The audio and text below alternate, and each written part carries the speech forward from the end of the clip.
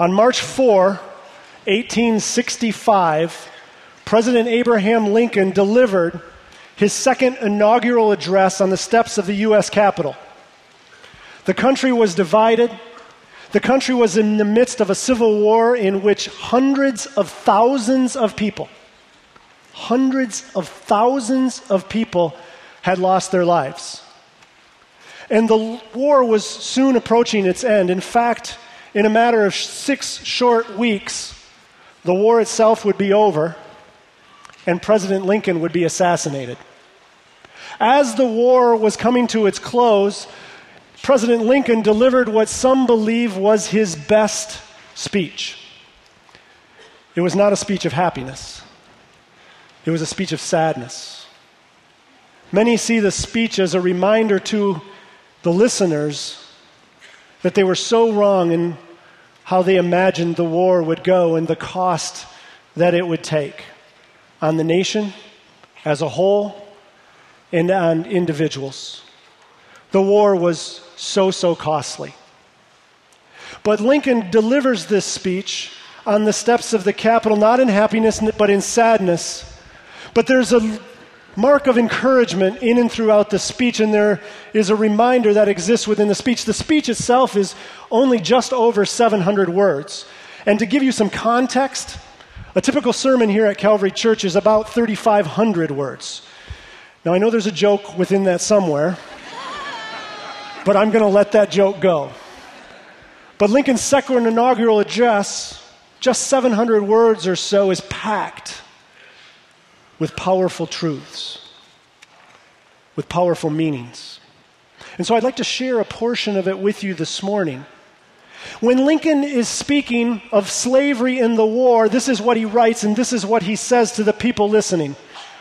1/8 of the whole population were colored slaves, not distributed generally over the Union, but localized in the southern part of it.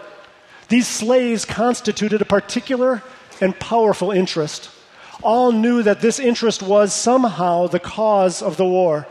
To strengthen, perpetuate, and extend this interest was the object for which the insurgents would rend the Union even by war, while the government claimed no right to do more than to restrict the territorial enlargement of it. Neither party expected for the war the magnitude or the duration which it had already attained. Neither anticipated that the cause of the conflict might cease with, or even before, the conflict itself should cease. Each looked for an easier triumph, and as a result, less fundamental and astounding. Both read the same Bible and pray to the same God, and each invokes his aid against the other. It may seem strange that any men should dare to ask a just God's assistance in wringing their bread from the sweat of other men's faces, but let us judge not that we be not judged. The prayers of both could not be answered. That of neither has been answered fully. The Almighty has his own purposes. Powerful and telling words. And there are a few phrases that particularly stand out to me within Lincoln's second inaugural address. Both sides read the same Bible. Both sides pray to the same God, and each side invokes his aid, God's aid, against the other. Both sides read the same Bible, both sides pray to the same God, and each invoke God's aid against the other. Both sides, the Union and the Confederacy, want God on their side. Both sides, the North and the South, want God on their side. Both sides want to claim that God is on their side. And this is understandable, isn't it? Because if God is on our side, surely things will go well. If God is on our side, surely we will be victorious. So both the North and the South read the same Bible. Both the North and the South prayed to the same God. Both the North and the South invoked his aid for their cause. Both wanted God on their side. Both claimed to have God on their side. We often think the same way, don't we? We like to think that God is on our side. Because if God is on our side, surely things will go well. If God is on our side, surely we will be victorious. A few weeks ago, I was at a football practice of my son John, and one of my friends came up to me, doesn't go here to Calvary Church. He came up to me and he asked me, he says, he knows I'm a pastor, so he asked this question. Do you pray for your son John? I'm like, yep, I do. He goes, how? How do you pray for your son John in football games? Do you pray that he would be successful? Do you pray that he would win? Because he says to me, because surely I pray for my son, and I'd like to know if it's okay that I pray for my son to be successful. Is it okay that I pray for my son to win? And that's often how we all think, isn't it? We want to have God on our side. We want to claim God on our side because we want to be successful. We want to achieve. We think about the assignments that God has given us. We think about the tasks that God has given us, and we want to succeed at those tasks. And we think to ourselves, if God is on my side, surely things will go well. And if God is on my side, surely I will be victorious. But in thinking this way, in wanting God to be on our side, do we come at this from the right perspective? Take your Bible and turn to Joshua chapter 5. Joshua chapter 5 is found on page 172 in the Bible that the church provides, and I encourage you to follow along with me this morning. Joshua chapter 5, we're going to be looking at verses 13 through 15. Together, these past few months, we've been studying the book of Joshua, and we have learned that Joshua received an assignment from God. God gave Joshua an assignment to lead the people of Israel into Canaan, into this land that God had promised to his people. Joshua had to conquer the land of Canaan. And just like God gave an assignment to Joshua, we have said over and over again that we have received assignments from God as well. So each one of us here this morning has an assignment or assignments from God that he would like us to accomplish for his purposes. And think back over the last few weeks where we've been. In Joshua chapter 3, we saw how the people of Israel crossed the Jordan River on dry ground. In Joshua chapter 4, we saw how the people of Israel and Joshua set up stones of remembrance so they would remember how God represented them, how he acted on their behalf in the past by stopping the flow of the Jordan River. And then last week, in the first part of Joshua chapter 5, we saw how the people of Israel, once they were in the promised land, began to celebrate in hope for their future. But now here, as we continue in Joshua chapter 5, we see that Joshua's assignment is ramping up in intensity. Joshua's assignment is becoming more and more serious. It is getting really serious. The assignment itself is becoming more and more difficult. The Jordan River is behind them, and the walled city of Jericho is before them, and they must conquer Jericho. They must conquer Jericho. But before they go to conquer Jericho, God has a reminder for Joshua, and he has some principles for you and me that he would like to share with us this morning. So let's look at what he has to say to Joshua and to us. Look at Joshua chapter 5, beginning in verse 13. Now when Joshua was near Jericho, he looked up and saw a man standing in front of him with a drawn sword in his hand. Joshua went up to him and asked, "Are you for us or for our enemies?"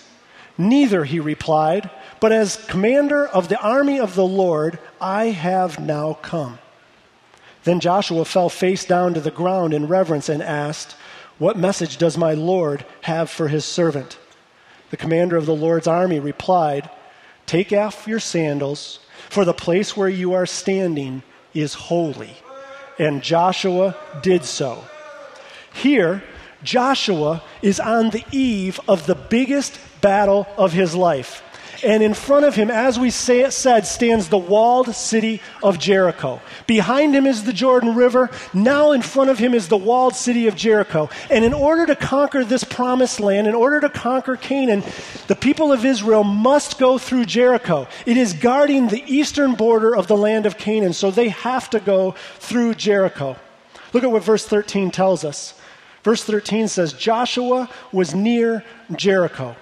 Now, Joshua may have felt a bit overwhelmed looking at the city of Jericho, looking at what lied before him.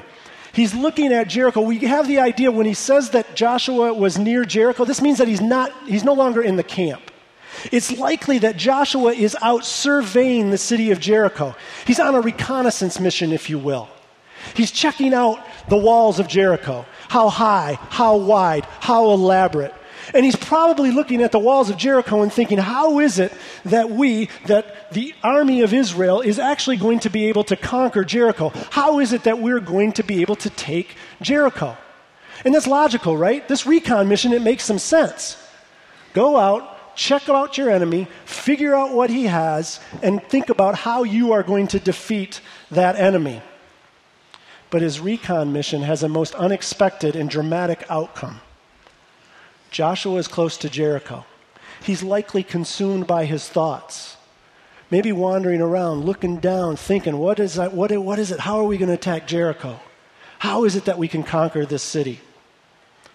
And look what happens in the middle of verse 13. He looked up and saw a man standing in front of him with a drawn sword in his hand. Now think about this with me for a minute. If you're Joshua and you're near the city of Jericho and you're walking around and you're consumed in your thoughts and maybe you're looking down and then you look up and standing in front of you is a man with a drawn sword right in front of you. Wow. Drawn sword. There's only two options here. This man is either for us or he's against us. This man is either standing in a defensive position, ready to defend, or he is in an offensive position, ready to attack. So Joshua does what seems reasonable. He asks the man, whose side are you on? Look at what he says at the end of verse 13. Are you for us, or are you for our enemies? Now, if you are not going to run from the man with the drawn sword, that is a completely reasonable question. Ask him, who are you for? Are you for us or are you for our enemies? Now, Joshua here demonstrates great courage because if it's me and I see a man with a drawn sword in front of me, I'm going to turn and I'm going to run. But Joshua demonstrates some courage, but you have to think that in the back of his mind somewhere, he has to be a little bit scared. The man has his sword out. His sword is drawn. Who is this person who appeared out of nowhere? Maybe he's an enemy. Maybe he's here to help us. Joshua wants to know, so he asks him. And the answer rocked Joshua. Look at verse 14. Neither, he replied, but as commander of the army of the Lord, I have now come.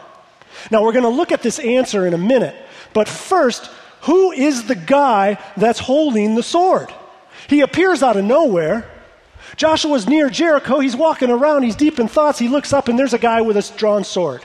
He appears out of nowhere. Who is this? Well, verse 14 tells us that this man is the commander of the army of the Lord. But it is immediately evident that this is not a mere man. Because look at verse 14. It says, Joshua fell face down to the ground in reverence and calls him my Lord. If it were a mere man or even an angel, he certainly would have repelled Joshua's worshipful response. But he doesn't repel Joshua's worship. He actually receives Joshua's worship. So this is not a mere man. This is not even an angel. So that leaves us with two choices. This is either God manifesting himself visibly in front of Joshua, or it is a manifestation of the pre-incarnate Christ, what theologians call a Christophany. One of two choices. It is either God manifesting himself visibly, or it is a manifestation of the pre-incarnate Christ right before Joshua. And this is confirmed in verse 15. Look at what he says. Take off your sandals, for the place where you are standing is holy. This is just like the time that the Lord God spoke to Moses out of the burning bush in Exodus chapter 3. Just like the Lord said to Joshua, take off your sandals, for the ground you are standing on is holy, he said the exact same thing to Moses out of the burning bush. Take off your sandals, for the ground you are standing on is holy. Interestingly, both right before big moments in the assignment that God had given to them. So here in Joshua chapter 5, in these verses, we have God standing right before Joshua. Now look at his response. Remember, Joshua has asked, are you for us or for our enemies? God responds, verse 14, neither. But as commander of the army of the Lord, I have now come. Now, that's an interesting response, isn't it? It's a very interesting response. Are you for us or are you for our enemies? Neither. As commander of the army of the Lord, I have now come. This answer is in two parts. First, the answer is a flat-out rejection of either of Joshua's two options. Joshua says, are you for us or are you for our enemies? God says, neither. Now, I would have thought that God standing before Joshua, as Joshua is scoping out the city of Jericho, that God would have been there to say, hey, Joshua, you're my boy. I'm on your side. I'm on the side of Israel. That seems logical, right? But that's not what he says. He says, neither. I'm not on your side, and I'm not on their side. Well, the second part of the answer gives us the reason. He says, I have come as the commander of the Lord's army. In other words, I'm not here to take sides. I'm here to demonstrate my power and my authority to take over, to take control.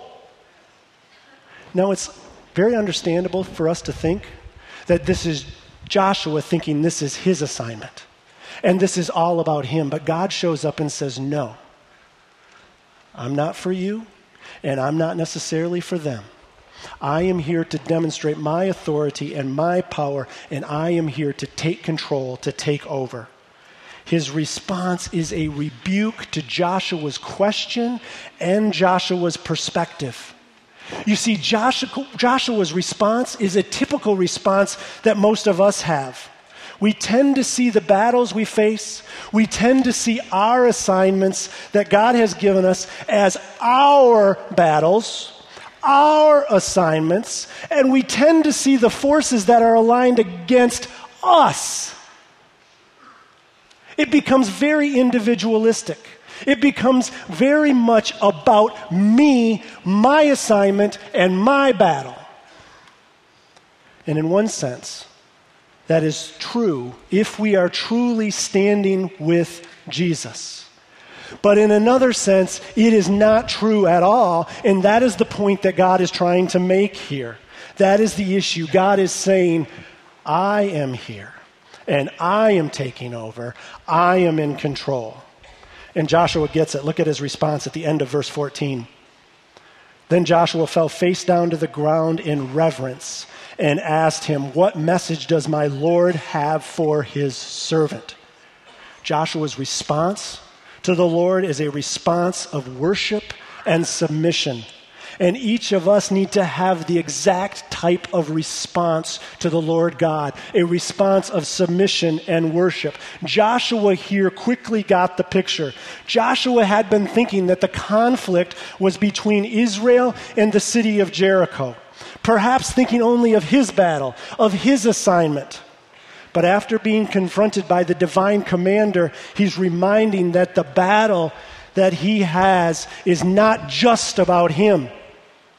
He's reminded of words that Moses had spoke many years before at the side of the Red Sea. Look at what Moses says to Joshua and to the rest of the people of Israel. Remember, Joshua, remember, people, the Lord will fight for you. You need only be still. The Lord will fight for you. You need only be still. But that's not all. In his worship and in his submission, Joshua always and also looks to the Lord for direction. Look at what Joshua asks. What message does my Lord have for his servant? And the commander of the army of the Lord himself said to Joshua, verse 15, take off your sandals, for the place where you are standing is holy. And Joshua did so. In these last words of the Lord, there's a command for Joshua to remove his sandals, along with an explanation. Remove your sandals because the ground you are standing on is holy. The removing of sandals was a sign of respect, a sign of submission to the person who is in front of you. So Joshua removes his sandals as a sign of respect, as a sign of submission, and in obedience to the command that the Lord had given to him. This declaration, this encounter, this revelation of holy ground encourages us to see how important this encounter actually is between the Lord and between Joshua. And Joshua, in this encounter, responds accordingly. He knows he's in the presence of the Lord, and he knows that the Lord is there to demonstrate his power and his authority to take control. And it's Joshua's responsibility to respond in submission and worship. Here at the end of Joshua chapter 5, in these last few verses of Joshua chapter 5, God reminds Joshua, as he's about to attack Jericho, that he's there to demonstrate his power and his authority. He's there to take over. And he provides Joshua with 3 principles that alter or change Joshua's perspective as he is about to attack Jericho. And remember what we said all throughout the book of Joshua, that what God is saying in these stories and through these stories to Joshua and the people of Israel are things that he is trying to teach us now, here, this morning, and today. So the 3 principles that he shares with Joshua are 3 principles that are application points for you and for me. So here are the 3 principles that God has for us this morning. The first principle is this: who is on the Lord's side? When God answers Joshua and says, I'm on neither side, I am the commander of the army of the Lord, it's not a question of whether God is on Joshua's side or whether God is on our side or not. The question really is, are we on God's side? It's not for Joshua to claim allegiance to God, to claim allegiance from God, no matter how holy or righteous his task is. It's not for Joshua to demand God's allegiance. It's for Joshua to submit in worship to the Lord and seek to be on the Lord's side. So the question is not, is God on my side? The question is, am I on God's side? The question is not, is God on your side? The question is, are you on God's side? You see, there's a danger in the assignments that God has given us. And the danger is that we tend to look at our assignments backwards. We tend to look at our assignments and think to ourselves, well, this is the assignment God's given me. It's my assignment. And I am going to kind of try to get God on my side. I want God to be on my side because if God is on my side, surely things are going to go well. If God is on my side, surely I will be victorious. But the angel of God, the Lord himself, shows up and he says to Joshua, take off your sandals, bow down in submission and worship, and recognize that I'm not here to be on either side. I am a God of righteousness, of holiness, and a God who calls for obedience. So it's not about whether I'm on your side. You have to come to my side, the side of righteousness, holiness, and obedience. Do you know that during World War II, the inscription, God with us, was on the belt buckle of every Nazi German soldier? The inscription, God with us, was on the belt buckles of Nazi German soldiers in World War II. This is a regime that killed, that murdered over 13 million innocent people, and they put an inscription, "God with us," on the belt buckles of all their soldiers. That is how it has been all throughout history. Everyone wants God on their side. But that is the complete wrong perspective. It is not whether God is on your side. The right question to ask is, are you on God's side? Principle number 2. If you are on God's side, God will be present with you and he will provide for you. When the commander of the Lord army shows up in front of Joshua, he wants to remind Joshua, he wants to change his perspective. He wants Joshua to know that he's not on either side, that you better come to my side. But he's also there to remind Joshua and to remind each one of us that when you choose to be on God's side, he will show up and be present with you, and he will provide for you. The promise of his presence means that he will provide you with his personal care. And the promise of his provision means that you have access to his unlimited power and authority in your life. His unlimited provision for you as long as you are on his side. Now, we look around and we think about Joshua and the walls of Jericho before him and his desire and his need to conquer Jericho in order to get into the promised land. But there are some of you that are here this morning that are starting school tomorrow. And that's the assignment that God has given you. Some of you either started college last week or you're starting your first year of college tomorrow, and that's the assignment that God has given you. And you're concerned, you're anxious, you're feeling afraid, you feel like the assignment is a bit overwhelming, maybe even impossible. Some of you are raising special needs children, and the assignment has been very difficult. Some of you have been called to a life of singleness, and you wonder if you can make it.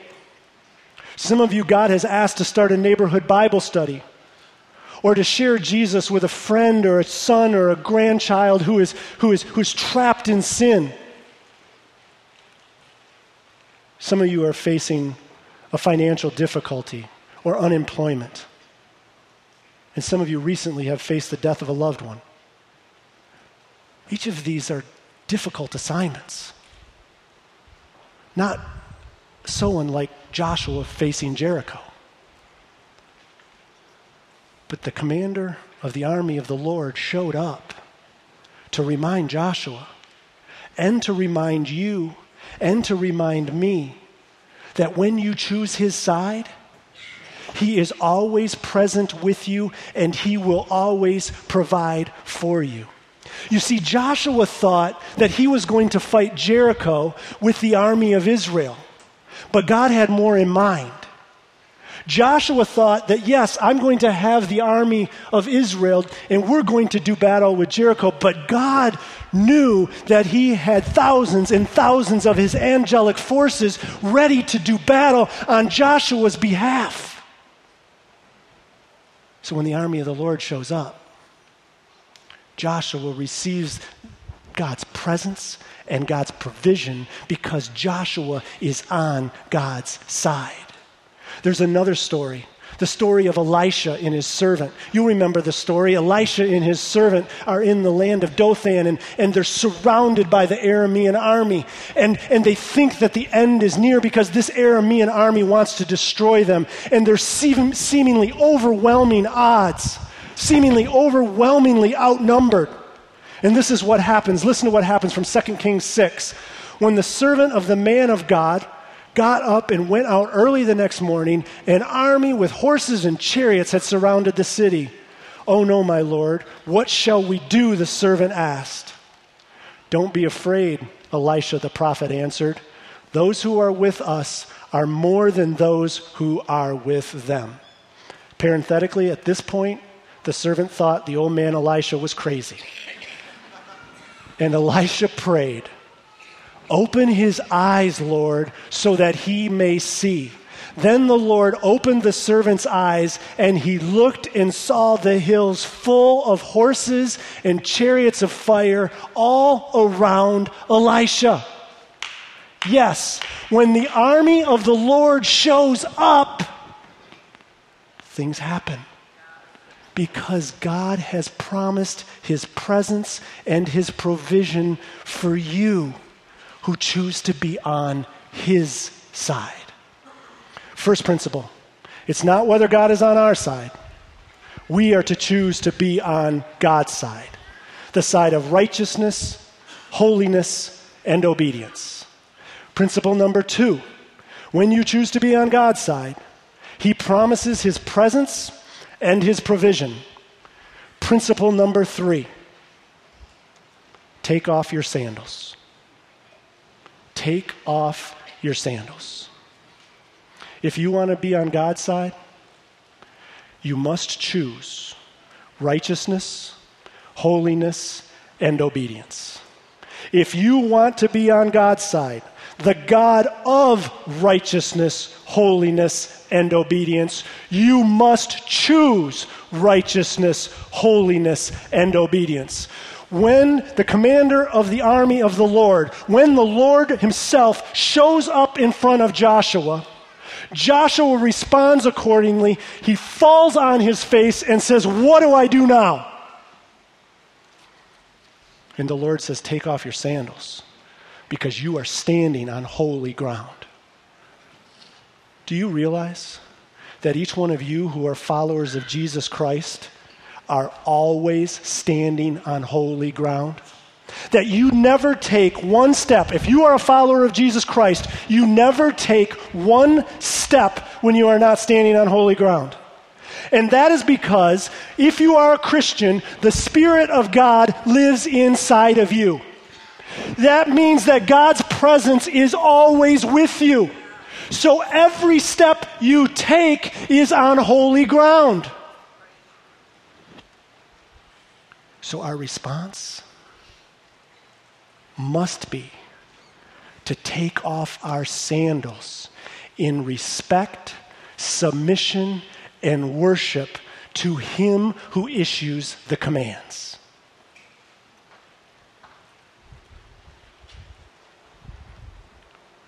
Do you think that you would talk poorly about someone? Do you think you would gossip if the Lord was standing in front of you with a sword drawn? Do you think you'd sit around your house lazily all day, concerned only about your comfort and your well-being, if the Lord was standing in front of you with a sword drawn? Do you think that you would drink excessively, smoke some weed, or shoot something in your arm if the Lord God himself was standing in front of you with his sword drawn? Do you think you'd watch porn if the Lord God himself were standing in front of you with his sword drawn? Do you think you would be living with your boyfriend or your girlfriend, no matter what the excuse is, if the Lord God was standing in front of you with his sword drawn? That is the perspective that we have to have. And it is a perspective we often don't think about because we often don't take our sin seriously enough. In fact, sometimes we don't take sin seriously enough at all. But you and I, as followers of Jesus Christ, are standing on holy ground all the time.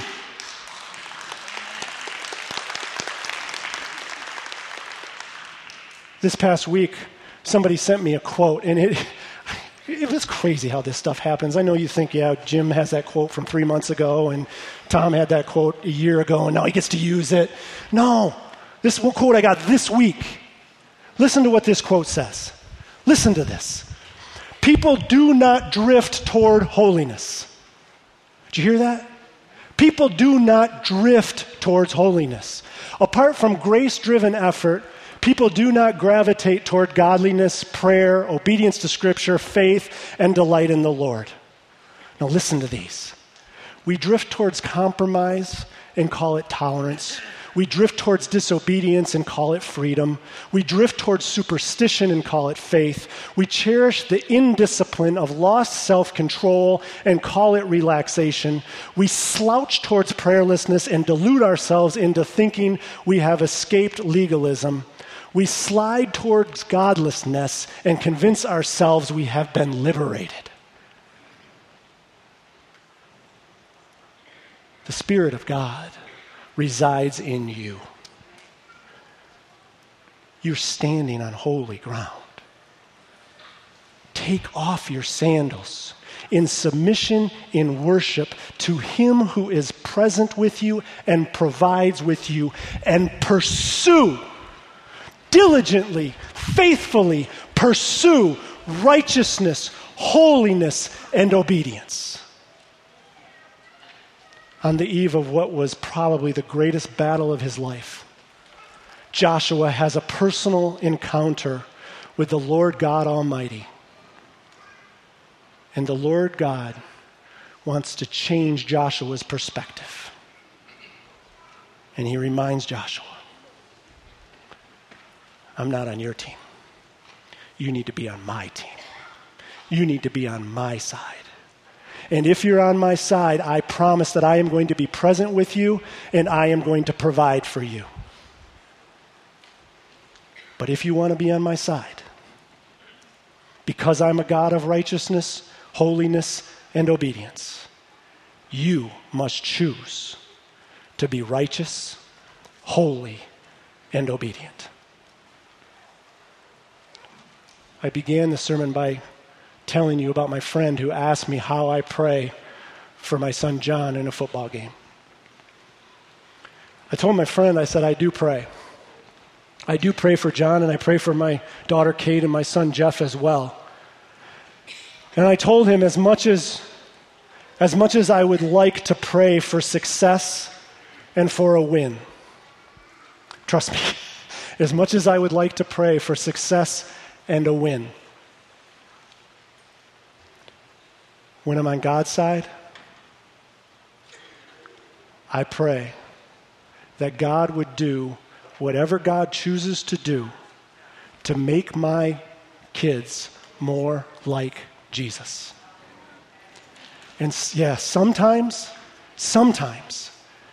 that is through success and wins. But more often than not, it can be through failures, disappointments, and hurts. But if you want to be on God's side, the prayer has to be, whatever it takes, Lord, to make them and me more like Jesus.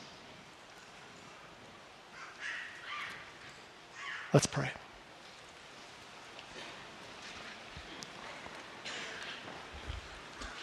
Our gracious Heavenly Father, forgive us. Forgive me when I seek to massage or manipulate you to get you on my side.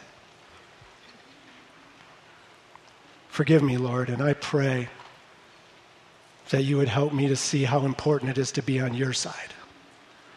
Lord, for my brothers and sisters here, I pray the same thing. I pray, Lord, that each of us individually and all of us collectively as Calvary Church would come to know and understand how important it is for us to choose to be on your side. And Lord, help us to see that you're so good to us, that in the choice of being on your side, you provide your presence and your provision to us. And Lord, help us to be a people and individuals who always choose righteousness, holiness, and obedience. Lord, we give this to you because we recognize in our own power we can't get this done. So we need you. Lord, we surrender to you. In Jesus' name, amen.